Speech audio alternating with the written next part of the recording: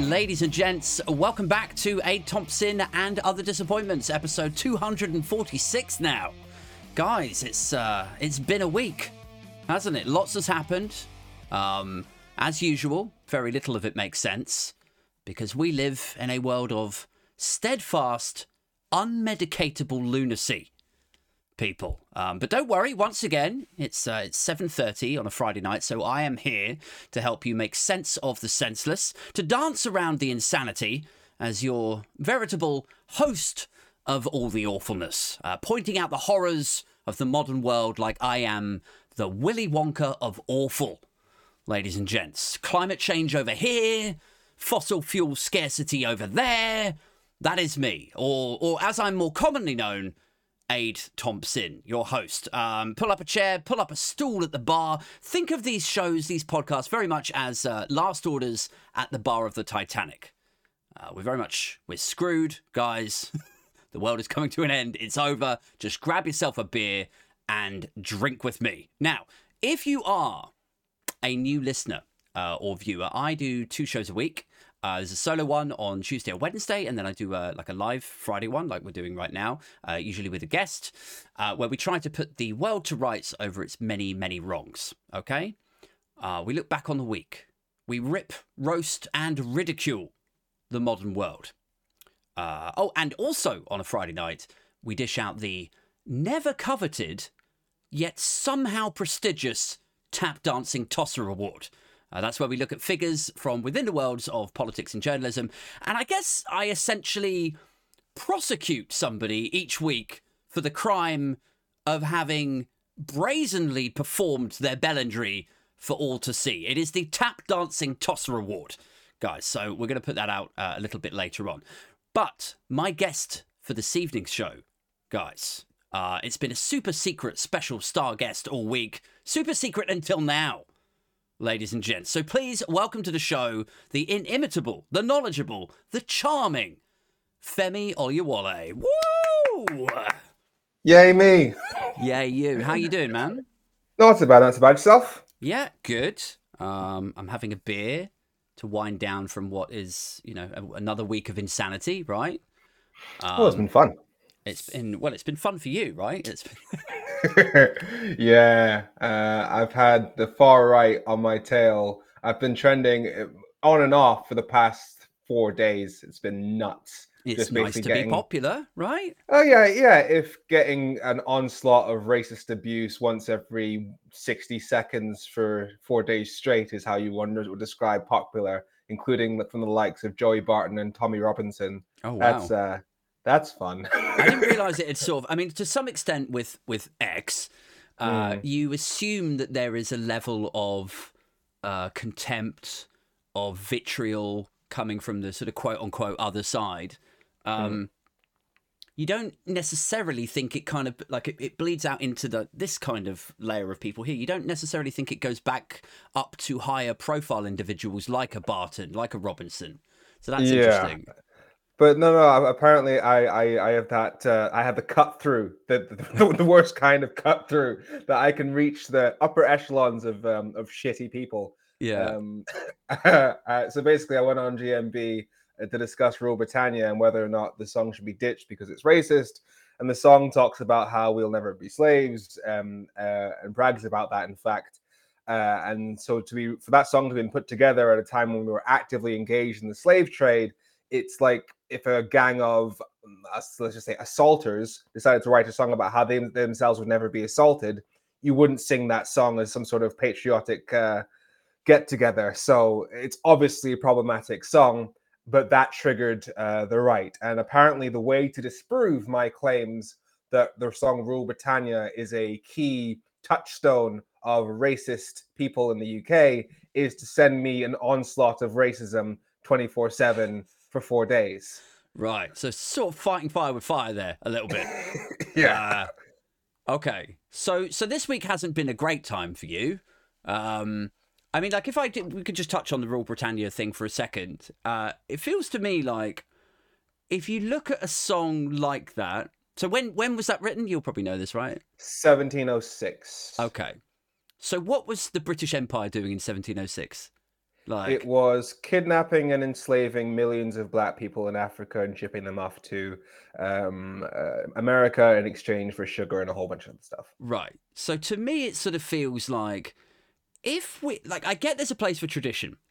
I get there's British spirit wrapped up in it, and a lot of British people love going to things like the proms and singing these traditional songs. They don't necessarily think of the meaning behind the words, so that to some extent there's a naivety and an innocence to it. However, I also think there's a place for, like, have we not moved on? Like, can we not?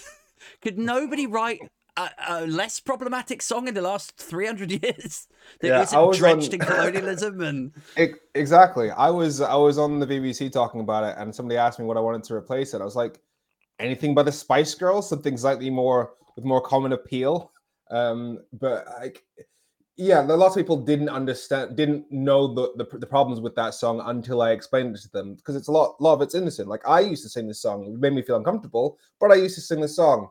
It was only when I really fully understood exactly the history of the song and of slavery itself, I thought, oh, this is fucked up. it's like the British establishment's version of, like, what's that Tom Jones Delilah, right? Like, oh everyone yeah. thinks of it. It's like, oh, it's a Tom Jones classic. Oh, he's a bit of a crooner, and then you listen to the words, you're like, he he's done what to her? that's yeah.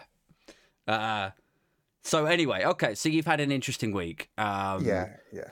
Do you feel like, is there ever a point where that you could imagine yourself getting to where you would just you'd be like, do you know what, I just can't take this anymore? Because you get more abuse than I mean, a lot of people on the left who are high profile get a lot of abuse, but you get, like, Yeah, more, right? so the abuse that I get, it's in the upper levels of it. But at the same time, I get the racist stuff. Every now and then I'll speak to a female creator, female influencer, and she will show me some of the DMs that she gets, Mm, and it's a different kettle of fish entirely. yeah. So I wouldn't say I've got it the worst. It's somewhere up there in just the category of grossly unacceptable. Is there ever a point where I would say, all right, now time to pack it in? Two things to say about what. One is no, because my phrase is giving up is harder. Mm, If we give up, then that means that these sorts of people are the ones who set the agenda for the rest of our lives. mm, And that makes our lives much harder than simply continuing with doing what we're doing right now. The other thing in terms of this abuse is, yeah, I could never give up. Yeah, I forgot what the other thing was. Sorry. that's fine. I mean, it kind of taps into something that I remember you were saying last time you were on about, and I said, you know, is it never tempting to you with your degree, like, you could just go to a different country and then, you know, be a lawyer and just leave? And it sounded like you were driven by a sense of duty, like you have to continue pushing for this, because if you don't, yeah, like you say, like, the bad guys win almost. Yeah, Um, exactly. but And sorry, you go. and I put out a video, yes, I think it was yesterday, about Brexit, and we'll get onto the stuff about that came out about Brexit this week, because it's been insane.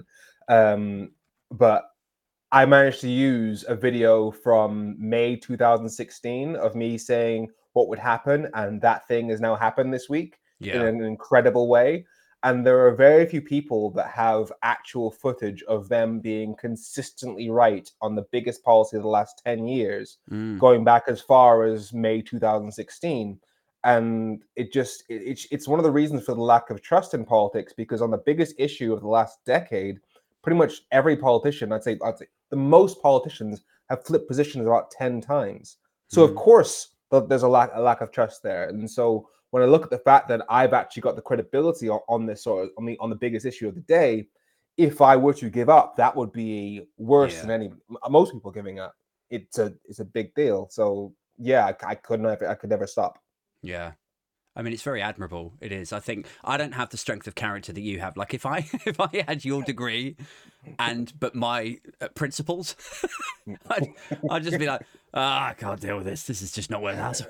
Somebody shows me like a brochure of like a nice farm I could afford in like New Zealand. I'd be picturing my life there, like, oh yeah. And I'd be even meaner as well, Femi. Like I'd watch England burn from afar with my popcorn and beer. I'd be like, but I would love to have an actual life with kids and stuff. Like I look at my parents. When my dad was my age, I was, I think, 4 or 5 years old. Like, and here I am still just doing my own thing. And that's the other thing I was going to say. I'm lucky in the sense of I don't have any dependents, so I can just go full martyr mode. Yeah.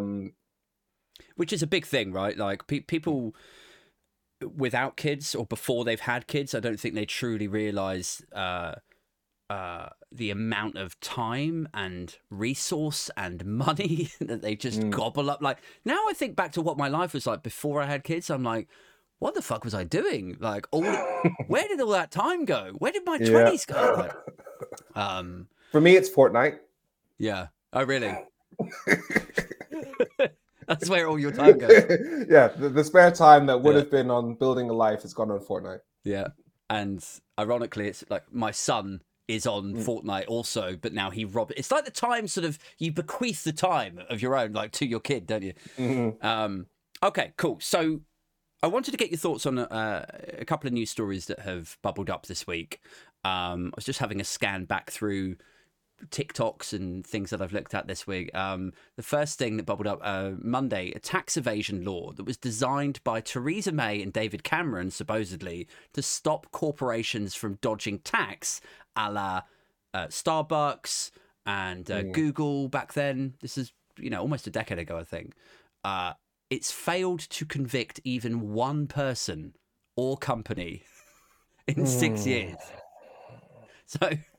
And we're surprised that, according to, I think it's the Equality Trust, the UK has I think it was fourth most financially unequal country in the world. Yeah. In Europe.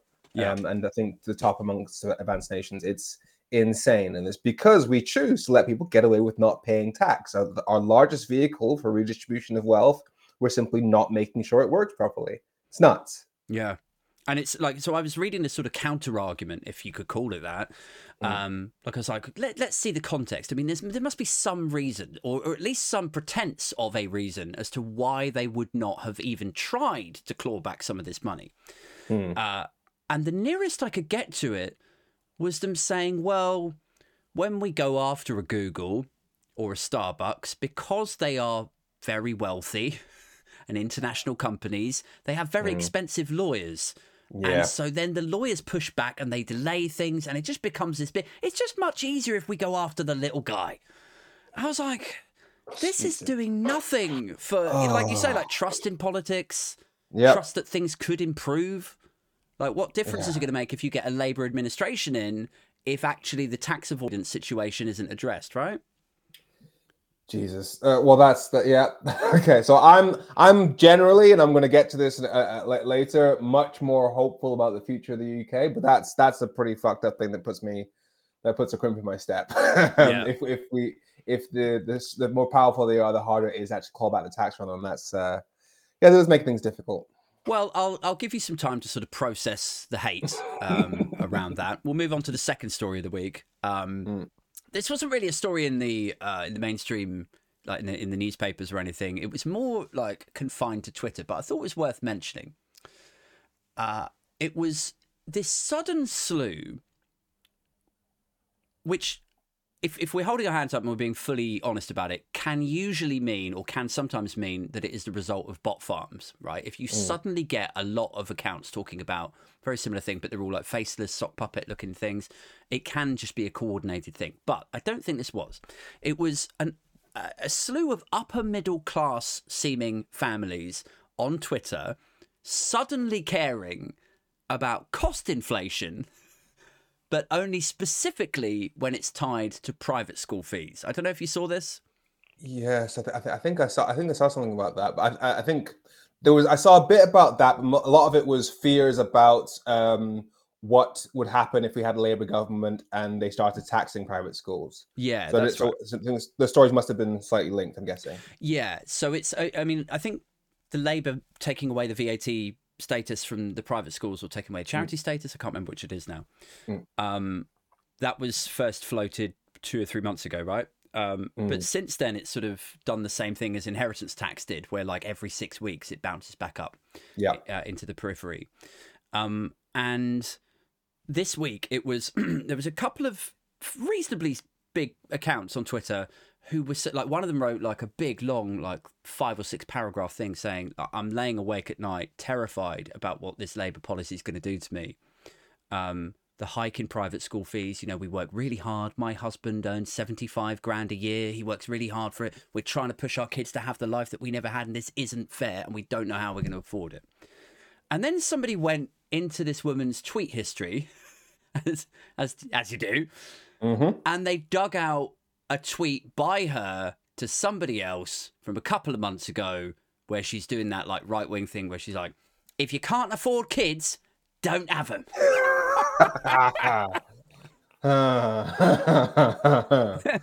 Oh God. I was like, it's perfect. Like, I mean, you dream of finding like an antidote tweet like that. You know, when they say there's always a tweet or like this you, I mean, But that's just...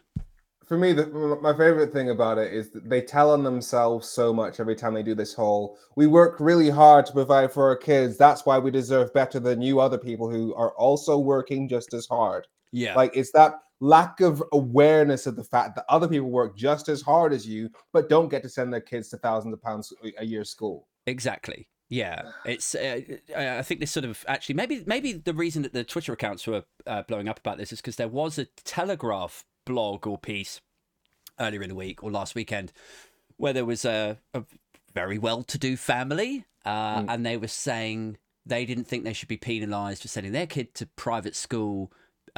Quote, we are not wealthy. And my girlfriend went to private school. And she has a completely different look. I showed her the thing and I was like, they don't even understand how ridiculous they sound. And she was like, but if they're working hard and they're trying to give their kids a better thing, and then they suddenly get hit with this new thing for like £500 a month more or £1,000 a month more, like that's, you know, you have to have sympathy with them being... I'm like, but they have a choice, right? They can take their kids out of school. And she's like, would you take our son out of school and traumatize him, drag him away from his friend? And then I was like, I get it, but also they are buying privilege still. So... Yeah, like I think it's the reason why. Oh, I hope we haven't lost you. You've frozen, or is it me that's frozen? Oh no, guys, have we lost Femi? Live TV, guys. Are you back? I'm here. Oh, there you are. Sorry, I was just about to text you in a panic there. By definition, private schools are a vehicle against social mobility. They're designed to ensure that inequality in society stays there. So the idea that they should get charity status just doesn't make sense. It should be the default that everybody gets the same. You are paying to make sure that inequality stays in society. Yeah. Yeah, I mean, I was a little bit more sarcastic than that when I ended up sort of clapping back to my missus, going like, you know what, if they can't afford it, they should just go and knock on the headmistress's door and ask them very nice, because it's a charity, isn't it? They'll be nice to them. They'll just give it away. It's fine. Yeah. But yeah, I mean, it's inescapable, isn't it? The what's the word? Like the increasing of the quality of your life, like your life chances that you that you benefit from going to an institution like that. I think it's something along the lines of it's something ridiculous, like 30% of people at Oxford and Cambridge are at private school compared to like 7% of the population that goes there, something like that. Yeah, and it's like if you go into, you know, I know not everything is London, but if you go into sort of big London industries, the city, like banking, insurance, tech, broadcasting, 7% we say like go to private school, and yeah, it's about 50 to 60% of people that dominate those industries, those corporations, those board roles that are privately educated. So it is inescapable, the leg up that it gives you. Yeah. Not just in terms of the education, but also the connections, because it means that you're going to school with other people, with your friends, and your friends will have rich parents, which will work in rich sectors, and you'll be able to get those letters of recommendations, those connections to maybe get a job when you leave school, all those sorts of things. And I went to private school for 11 out of my 14 years of schooling, so I was primarily in private school, and you do see the difference in personalities between they're like basically two types of people that go to private school. One recognizes that, well, one believes that they deserve to be there, like they believe they're better than everybody else, and the rest is acutely aware we don't deserve this kind of leg up. Right. And that leads to two very different types of people when they go up into the real world.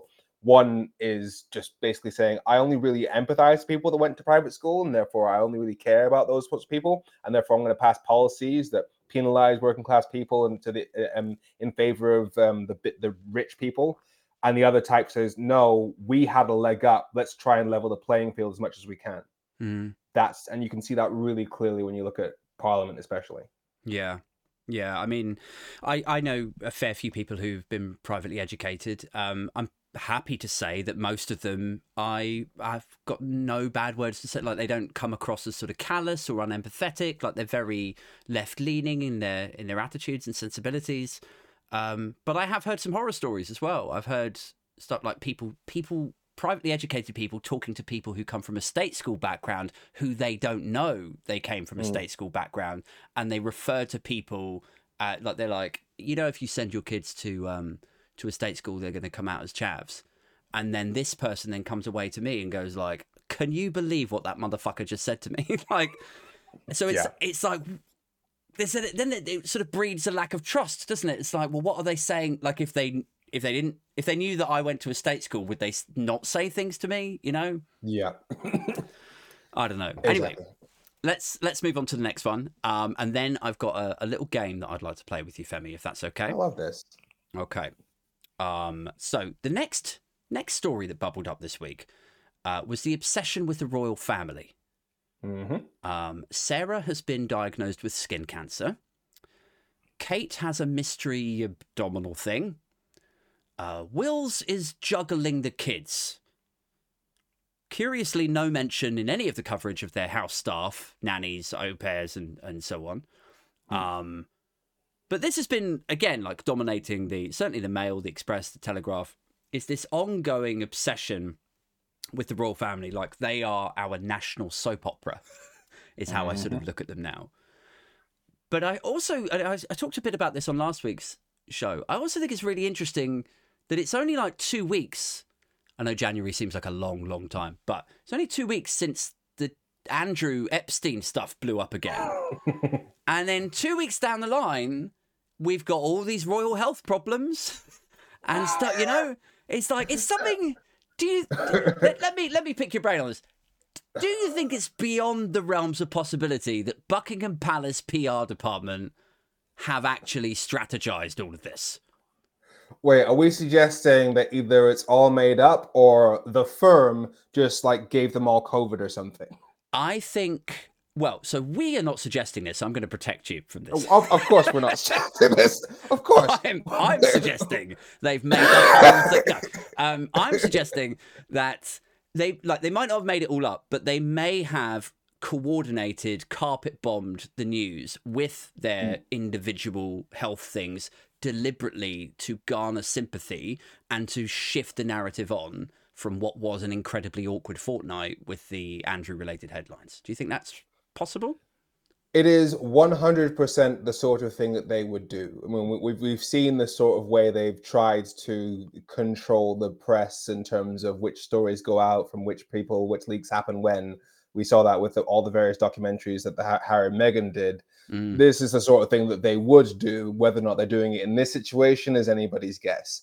But I think the main thing is that nobody really cares. I don't think people really care, because I think for a lot of people, we like the Queen. We like the Queen because she was a queen, and yes, queen. But having a king is so incredibly basic Yeah. that I just don't think anybody's interested in the royal family that much. Certainly not millennial and below. Yeah. And it's, I don't know if you saw the stat that came out, I think just last week, or maybe it was even just shy before all of these health things started kicking off. But it was support, like popular support for the royal family, for the monarchy as is, has dropped below 50% for the first time. Okay. Well, I guess your theory does lend credence to your theory that they say, oh, they don't like us anymore. Like, come on, like us. What if we die? What if we all die? Yeah. I mean, I don't know if they would have said it quite like that. But yeah.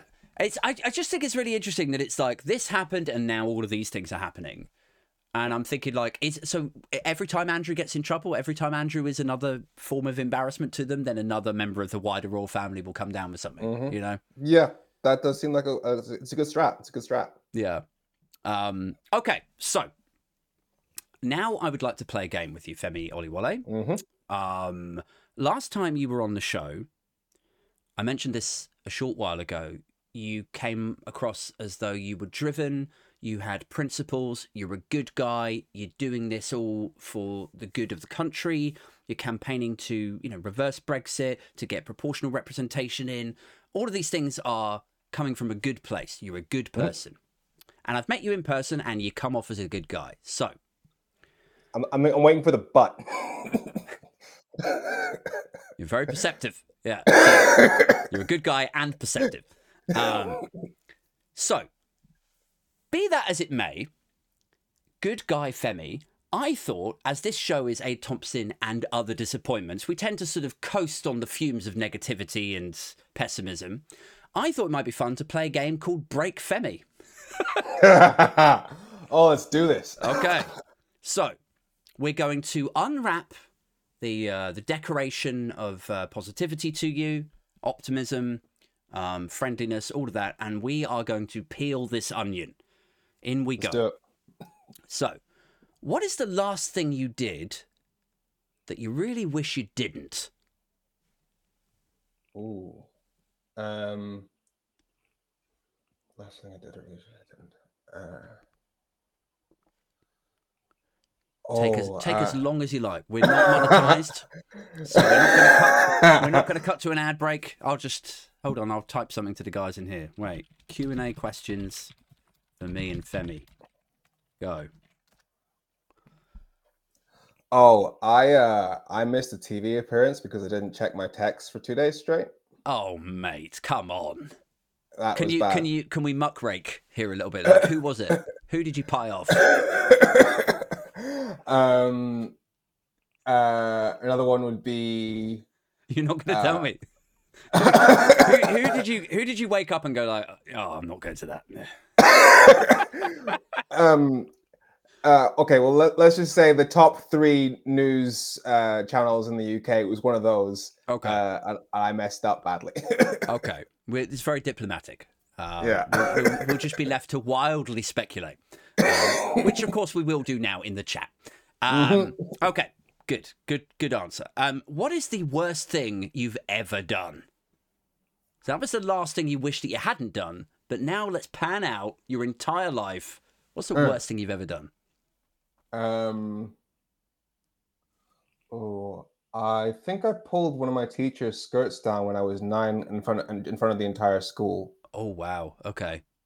That wasn't good. I also got. You didn't even need to wait like sort of 20 seconds to think of that. So that's obviously it plays on your mind. You need to forgive yourself, Femi. You're a child, for goodness sake. Yes, it's a podcast, but it's also therapy. Okay. Okay. If this next question 3, if this were just a chat between you and I, nobody watching, which could actually be quite a realistic scenario, like you may not even need to imagine that nobody's watching. But let's just say it was just you and me, we're just talking in the pub, and I asked you this. If I said, hey, Femi, what's your favourite swear word when there's no cameras on you? What would you say? I think I'm definitely sticking with fuck.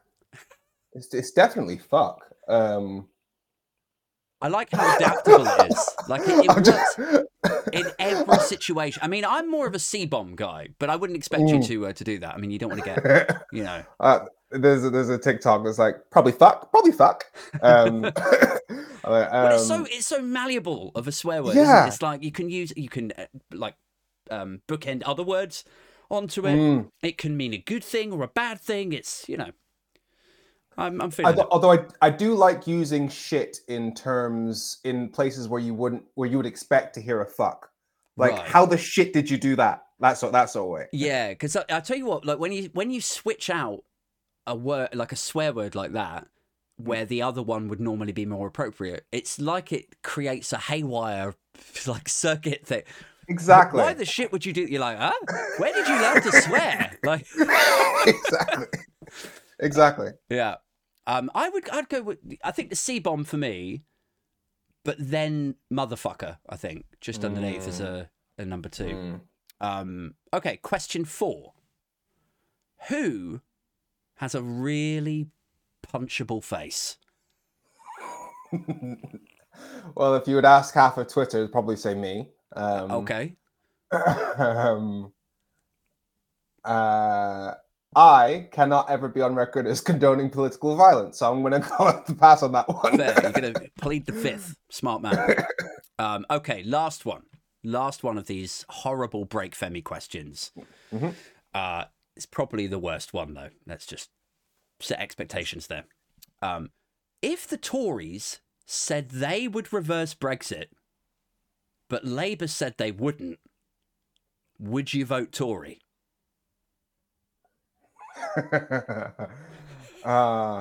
See, this is the messed up thing, because if the only policies they had were that, then yes, but with Tory comes everything else they're doing in terms of fascism, racism, sexism, inequality, and general corruption. However, in the position we're at right now, where Labour isn't really offering particularly left-wing policies anyway, and they're basically chasing the Tory votes, there isn't that much difference between the leadership and the policy plans of Labour to the policy plans of the Tories.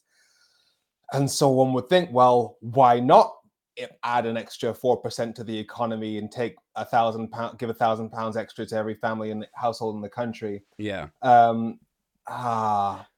I would have to go with, on balance, I'd probably have to say Labour on the hopes that they'd at least give us a softer Brexit. Yeah. And then hopefully fix more things. That's interesting. So soft Brexit with Labour over rejoining with the Tories. I mean, from a practical standpoint, I don't. In terms of one of my actual real priorities that I think has to happen within the next 5 years, the rejoining of the single market and customs union, which can be done in a matter of months, that's the priority, because that's the thing that's actually going to improve people's lives. The official rejoining, getting a seat at the table, that sort of stuff. Yes, that's a political ambition, which we should aim for, but that's not what's actually going to change things for people. So a soft Brexit would be the immediate priority. Can I just ask, and I'm not sort of like challenging you, because I'm sure that you know way more about this. I'm just genuinely interested. So with the 4% GDP, like this is something that gets talked about quite a lot with Brexit. And the aspiration to reverse it. Sorry. When I was talking to one of my Brexiter friends, he's a financier. He's like a hedge fund guy, and I was saying about reversing Brexit, and I was like, here we've got two main parties who are obsessed with achieving growth. And yet neither one of them are talking about the one way that I would envisage that you could achieve that relatively quickly. And his pushback on that was like, look at the Eurozone aid. He was like, look at France, look at Germany. He was like, do you see any of these countries growing? Do you see the Eurozone as a whole growing? And I was like, honestly, I don't know. Like, I'm not an economist. I'm just sort of going off what I've heard and like what I've read from the news sources that I consume, right? So when you say rejoining the single market and to get that sweet 4% GDP, is that like, how does that work? How do you reconcile that with the reports that the Eurozone is struggling? So there's so much in there. There's the fact that the Eurozone is something we were never part of. It's the euro. Oh, I see. And so there's lots of problems with the euro, which I don't think we should ever join because of that. I don't think you can have monetary union without tax union because it messes up the policies. But the main point is this argument of look how bad Germany's doing, look how bad France is doing, therefore Brexit was the right decision. It is the most stupid argument I've heard in a very long time. Right. It is almost as bad as literally not understanding basic addition and subtraction. Right. Like, even if you take Brexit out of it, there are things that can happen in economies that have nothing to do with Brexit. Economies have gone up and down all across the world. The question of Brexit is making things better or worse than we would have been if not for Brexit. Yeah. That's what it is. Like Germany doing bad, unless you can say Germany having free trade access with all of its neighbors is the reason why it's doing poorly, then your argument makes no sense at all. Like us having free trade with the EU can only be a good thing because we're seeing the cost that it's causing to those countries. If you're not explaining why a lack of trade barriers is the reason why the EU is struggling, your argument for why we should have those trade barriers has no logic behind it whatsoever. Okay. I shall try to bank that and then retail it to him next time. I also wanted to pick your brain on like the immigration side of it. So I was sort of wargaming this a little bit in my brain.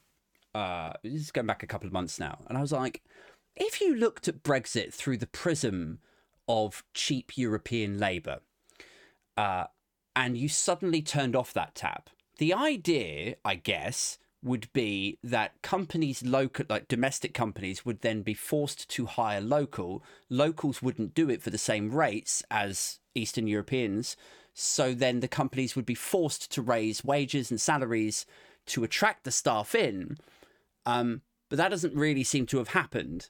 So what are your thoughts on why that would be frustrated, why that hasn't come to pass? I think there's going to be an element of we've simply seen there'll be an element of, well, if you're not going to do it, if we can't get the sorry, as we have had lots of record levels of immigration, so we have been taking people from across Europe. Secondly, I'd say that what a lot of the policies of the Tory government have been, let's just import cheap stuff from abroad so we don't have to pay people to make the stuff here. Right.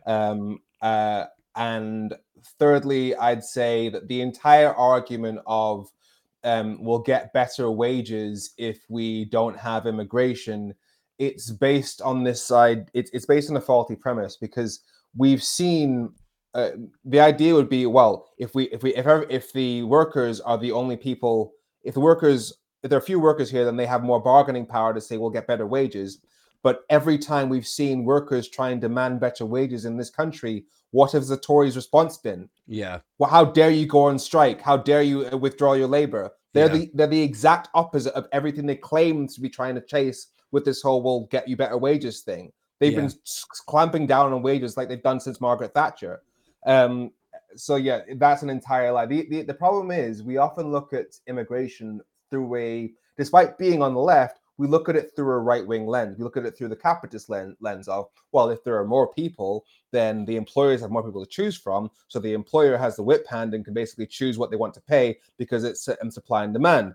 We should be looking at it as, no, if we have strict rules in this country, strong unions that prevent the exploitation of people on lower wages, then it doesn't matter if people from abroad are potentially willing to work for lower. No, we set industry standards for this is what you get paid. That's how our economy should be functioning. It's because we have a system that allows people to be exploited on lower wages that we end up with the exploitation and the drop in wages. See, I wondered if it might be like, so there's two things that leapt to mind. The first one was that because we live in a globalized world, because so many of these companies are like multinational, if you start making it hard for them to hire in talent in Middlesbrough or Essex or wherever, and they know that that might just be the catalyst for them to go, do you know what? Why are we hanging around here? Like, it's so much cheaper to go over to Poland directly or to go to, and we've seen businesses leaving. Yeah. So there's that. The other thing that came to the fore as I was wargaming, was that if we had a Brexiter Tory government who wanted to spark wage growth with Brexit in that capacity, then surely they should be front of the queue to say, okay, well, it's harder for us in councils, in the fire service, in the police. It's harder for us to hire these people because we've got less immigration. So I tell you what we're going to do to set the tone. We're going to hire, we're going to heighten wages and salaries for these roles, and then we'll be an example in this new Brexit paradigm. But it's interesting. It's actually the complete opposite to that, isn't it? Like they've done the Brexit. They've gone, oh, I'm sure wage growth will come along any minute now. And then they're like, oh, by the way, teachers less money, nurses less money. Yeah. So yeah. You're right. The idea that they should have tried to deliver wage inflation, but they have gone the exact opposite direction. Yeah, it's because they never care. Wage inflation of jobs like doctors, nurses, firefighters, teachers is the exact opposite. It means giving to the poor and taking from the rich effectively, and that's the exact opposite of what they stand for. We have, I think, 63% of Tory members are fundamentally against the idea of spending money to help poor people, compared to about 13% that were in favor of it. That's who the Tories are. Yeah.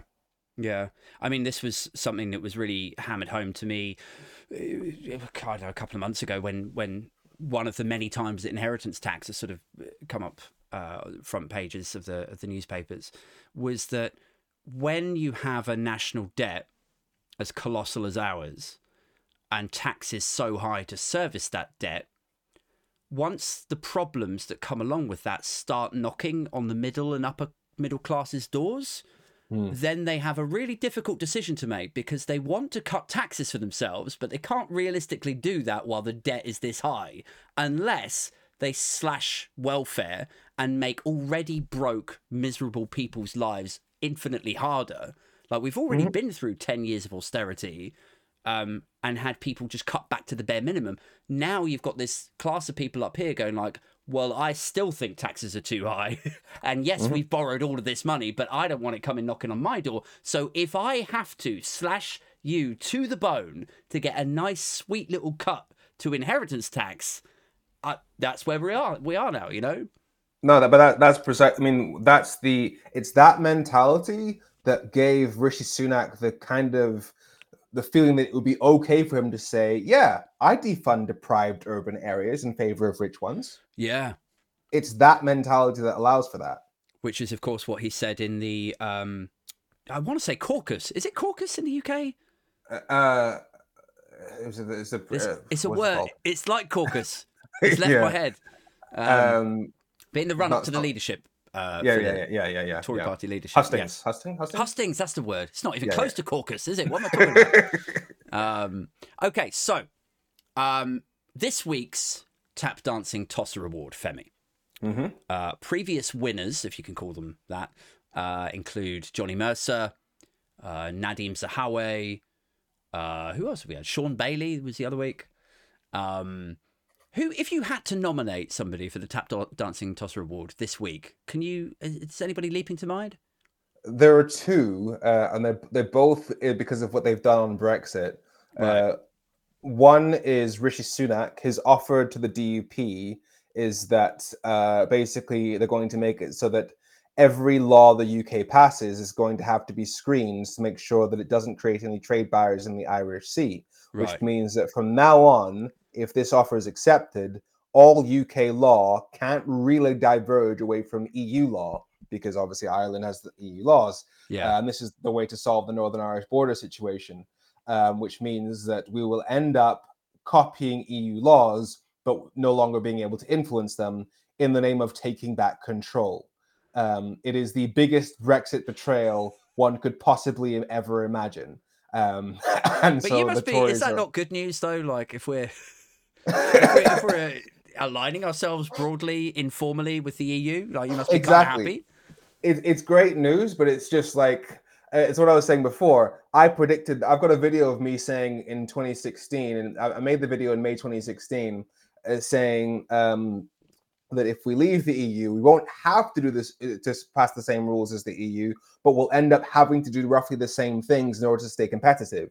Yeah. And I predicted that in May 2016. Here we are 8 years later, and it's now about to be Tory official government policy. Yeah. Well, I suppose the other thing is, and I'm sure you all know this already, but you know, for the benefit of viewers, the other thing is like even the argument that we could dilute regulation, that we could cut the red tape, like that's certainly true of things that only affect our own domestic like land area, right? So stuff like sewage in the rivers, like Europe are not necessarily going to care about that. But in terms of product, in terms of selling stuff to other markets, even if we're not selling to European countries, if we're selling to other countries who are tied up in trade deals with European countries, then chances are they're going to hold standards up to the massive European market. Yep. They're not going to like renege on that to please little old Blighty, right? Yeah, exactly. The other tap dancer is Kemi Badenoch. Can I just say, I love that we've touched on like favorite swear words, and you know that was in the break Femi section, and it's I felt a bit mean like towards the end of that, but I love the fact that now we're into the tap dancing tosser segment. You can't quite bring yourself to say tosser. I could say tap dancing tosser. Oh. I just forgot. I forgot the third word. Oh, fair enough. Okay. So I shortened it to tap dancer. Okay. But Kemi Badenoch, she said the reason why we haven't got a deal with the US is because Trump lost the election.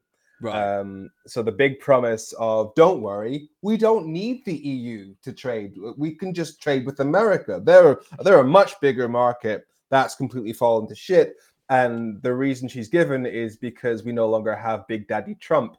And the problem with that rhetoric is when the referendum happened, you had Barack Obama saying you'll be at the back of the queue for a deal with the US if you vote to leave. The Brexiteers didn't believe him, and now that's coming true. The second thing is, if her answer, the thing that would make Brexit a huge success, is Donald Trump, well, what was it? I think it was in 2017. He went on a huge rant where he said, the Americans pay far too much for our medicines, and it's because of socialized healthcare across the world. So I'm going to make sure that all those freeloading health services will pay more for their drugs so that we pay less in any trade deal that I negotiate. And so his plan explicitly was to make the NHS pay more for drugs.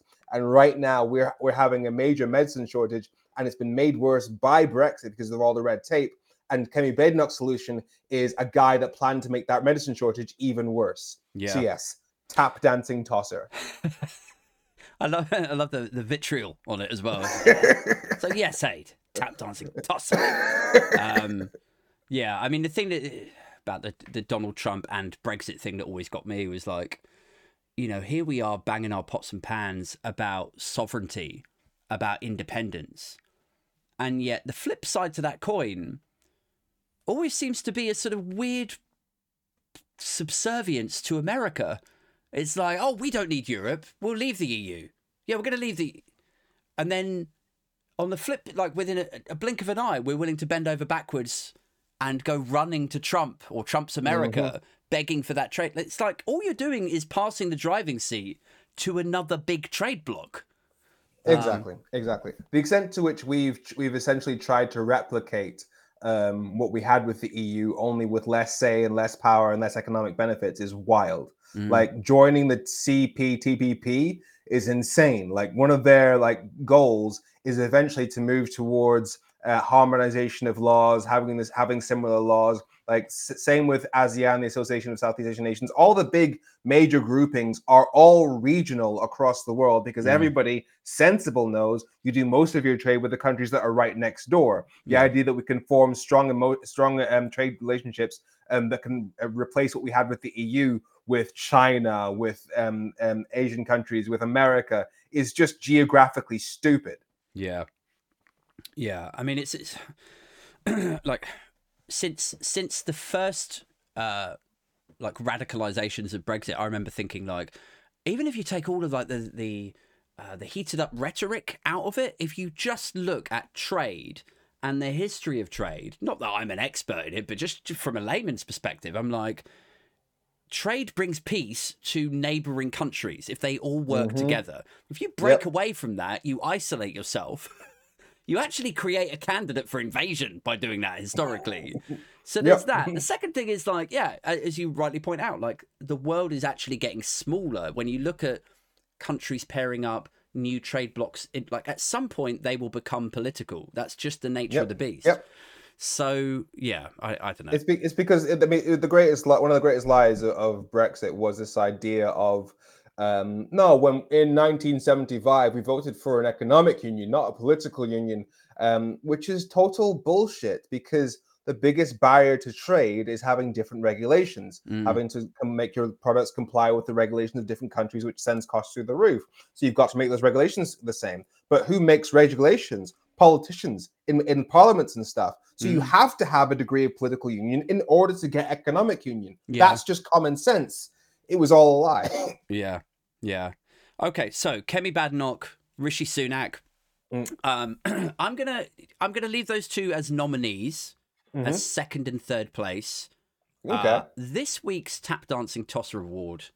Okay, so I mentioned earlier, so last week's, or like the previous recipients, last week's one went to a Daily Mail journalist called Liz Jones for her over-the-top piece about an almost certainly imaginary woman in a park who was so devastated and emotionally affected by the news of Kate's going into hospital that apparently this woman stopped and stared at her phone, took her mittens up from her phone to her aghast mouth.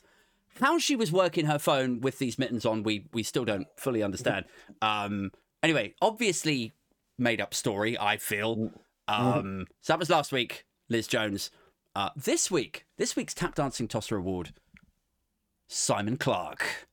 For impressively leading the journo political class right to the top of the hill, guys, earlier this week, only to have his leadership challenge to Rishi Sunak deflate and falter before it had even begun.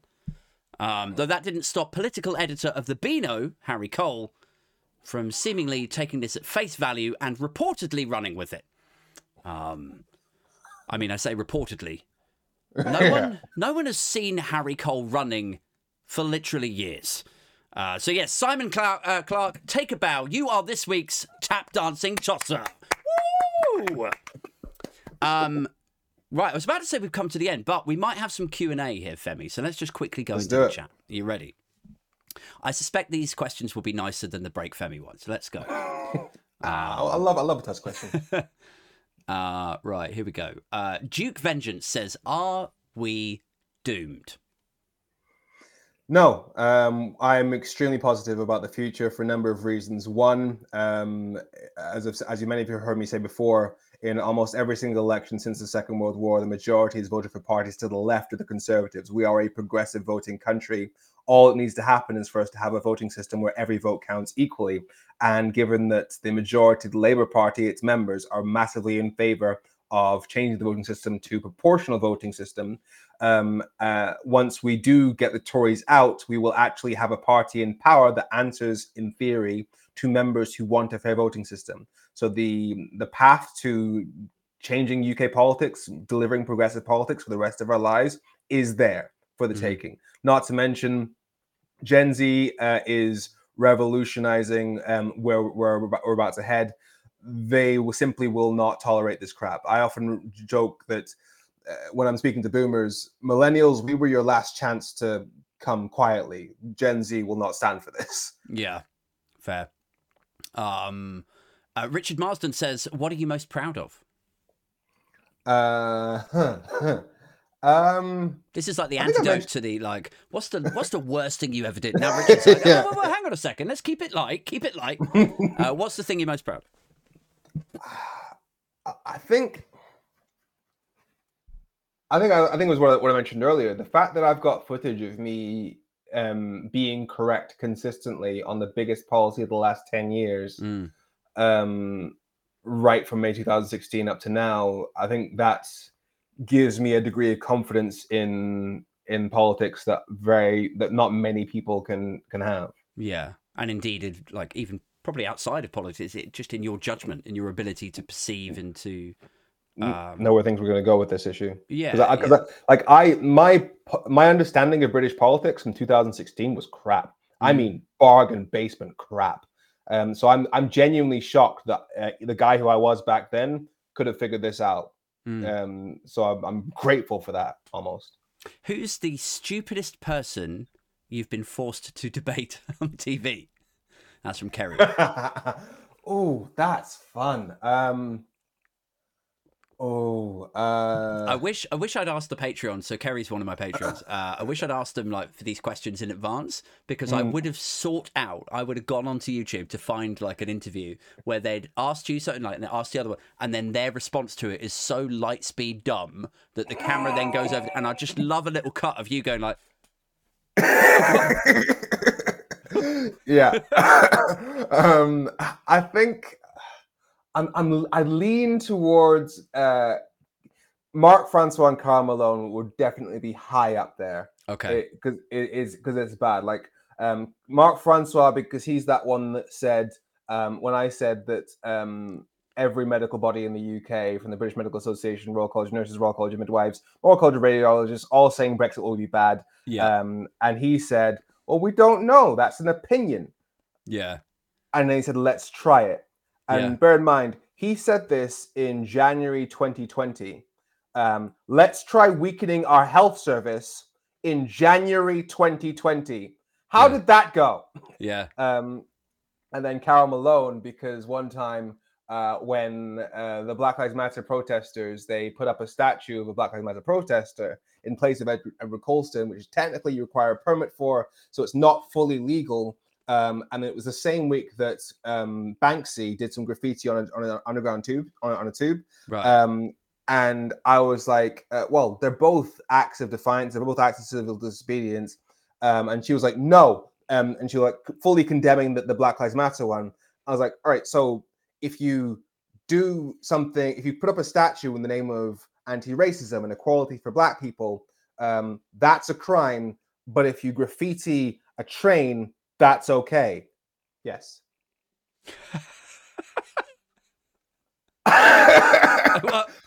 and the way she even realized, like, she after the break, she was like, I'm gonna get destroyed on Twitter for that. Yeah. Like, it was obviously stupid. Well, at least there's some reflection there. You know? Yeah. Is she one of these people, maybe you don't feel comfortable answering this, but is she one of these people like which I've heard of, like where on the TV they are forthright, fire-breathing, right-winger Daily Mail types. They hate the NHS, they hate the BBC, blah, blah, blah. And then once the cameras are off, you talk to them in the green room, then they're like, I just do that stuff for the TV. I like making good, spicy TV, you know? Is it like that? So with Karl Malone, it's tricky because it's when we were really, like, we had a really good working relationship. My mom used to think of her as my TV mom. Like we got on really well. But the more we interacted with each other on air, the more she realized that every time I would face her, I would make her say something brain deadly stupid, and then she would get it in the neck on Twitter because she'd be exposed for it. And so she sort of soured on me more and more until she eventually blocked me. And then I'm almost certain asked to never be put with me again. Oh, wow. So she's like that. Imagine having that mentality. And look, Carol, if you're watching, I'm sure you're not, but if you do see this, I just, like, there's a few hard feelings, but if like, imagine having this psychology where rather than reflect on the things that you're saying and the opinions that you're holding, your anger or your consideration is instead reserved for, I don't like the way that this guy made me say a stupid thing, and now I feel silly about it. Like, how about you stop saying the stupid stuff? Right? Right. Wouldn't that be easier? It's insane. Like, and another comparison would be Piers Morgan. What you see is what you get to a certain extent. Like, when I would walk into GMB, off air, he'd be the exact same. Like, I'd walk in and he'd start arguing with me the moment he saw me. And then what you'd see on camera would be basically just a continuation of the argument we were having off air. Right. But he was also a huge hypocrite because when I asked him, despite us having going back and forth on Twitter for years, when I asked him to challenge the policing bill, which was going to criminalize noisy protest, I said, "Hey, Mr. Free Speech, want to say something?" That was when he decided to block me. Yeah. So Mr. Free Speech does not care about free speech. Did you ever hear him justify that at all? Did he come out with a line like, "Oh, well, this is different because," or? No, he said he literally has never addressed it head on. His excuse is, "Well, Femi, you just got too annoying." Right. No, we've been going back and forth on every topic imaginable, but when it got into free speech and we realized that he was essentially being silent on an issue where the right was silencing the left. That's something he didn't want to be drawn on, and therefore, bye for me. I'm out of the conversation. Yeah. Okay. Right. Let's do. We'll do 2 more questions. Super Tansky is in the chat. She's saying, "Ask Femi if he would prefer a spring or summer wedding." It'd have to be spring. A, because I'm urgent. We need to get this done. B, don't be having kids just yet. I mean, just put it off long as you can. Okay. Secondly, because I would sweat in a summer wedding. I don't want to sweat through my suit, so it'd have to be spring. Okay. Good answer. Louise Darby says, "Why isn't Elvis shunned as a paedophile?" I mean, we haven't touched on Elvis at all tonight, but it's a valid question. So... Why haven't we touched on Elvis? Why don't we do that every day? Because it was of the time. Just like everything is suddenly okay if you wind the clocks back a bit.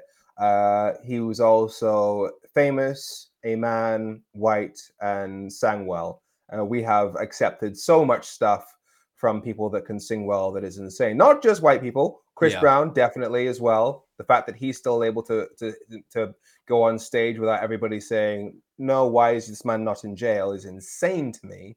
But we seem to have lower levels for our celebrity singers than we do for normal people and politicians, in fact. And certainly being on Epstein's list didn't stop anybody from carrying on their day. I think it's just the protection that certain celebs get. I think it's so when you say it was like of a time, I feel like I interpret that as rather than like, oh, it happened ages ago, so let's forget it. Like, it's more like there was so little protection for vulnerable kids around that time, and so much adulation just thrown at people. Like, it's like the most famous guy ever, Elvis Presley. And there were just different attitudes. Like, I don't even know if the word paedophile really got into my vocabulary until like the Holly and Jessica story, like in the late 90s, was that, or early noughties, like the Ian Huntley thing. So I don't think there was the same hysteria around that as there is now.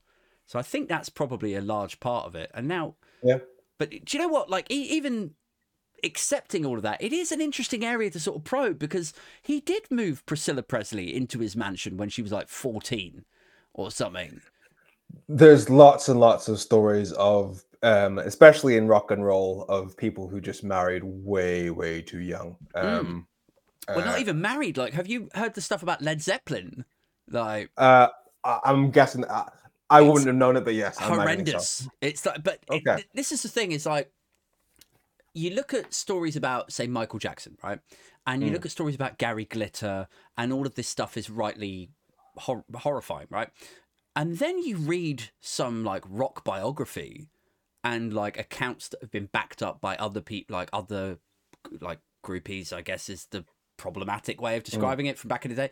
But like, I mean, these girls were like flagrantly underage, and all this stuff is known about, but nobody ever fucking talks about it. And I'm like, how can it be for one person over here? Like, for example, so with Philip Schofield, that stuff blew up like only a few months ago. And that guy was like, I mean, I know he met him when he was like 15 or 14, didn't he? But supposedly nothing happened until he was like of age. Yeah. So there's questions about the notion of grooming, but nobody can nail it down, seemingly. Right. But it's so problematic to people that it became a tabloid explosion for like 2 weeks. Yep. And yet these stories that horrify or would horrify the same like boomers and TV Times buyers and This Morning viewers will happily just turn a blind eye to Elvis and Led Zeppelin. Like Led Zeppelin come on the radio, they'll be like, "Oh yeah, I love this," and it's just. It reminds me of a Chris Rock joke. He said, "You know how much we love Michael? We love Michael so much we let the first kid slide." Yeah.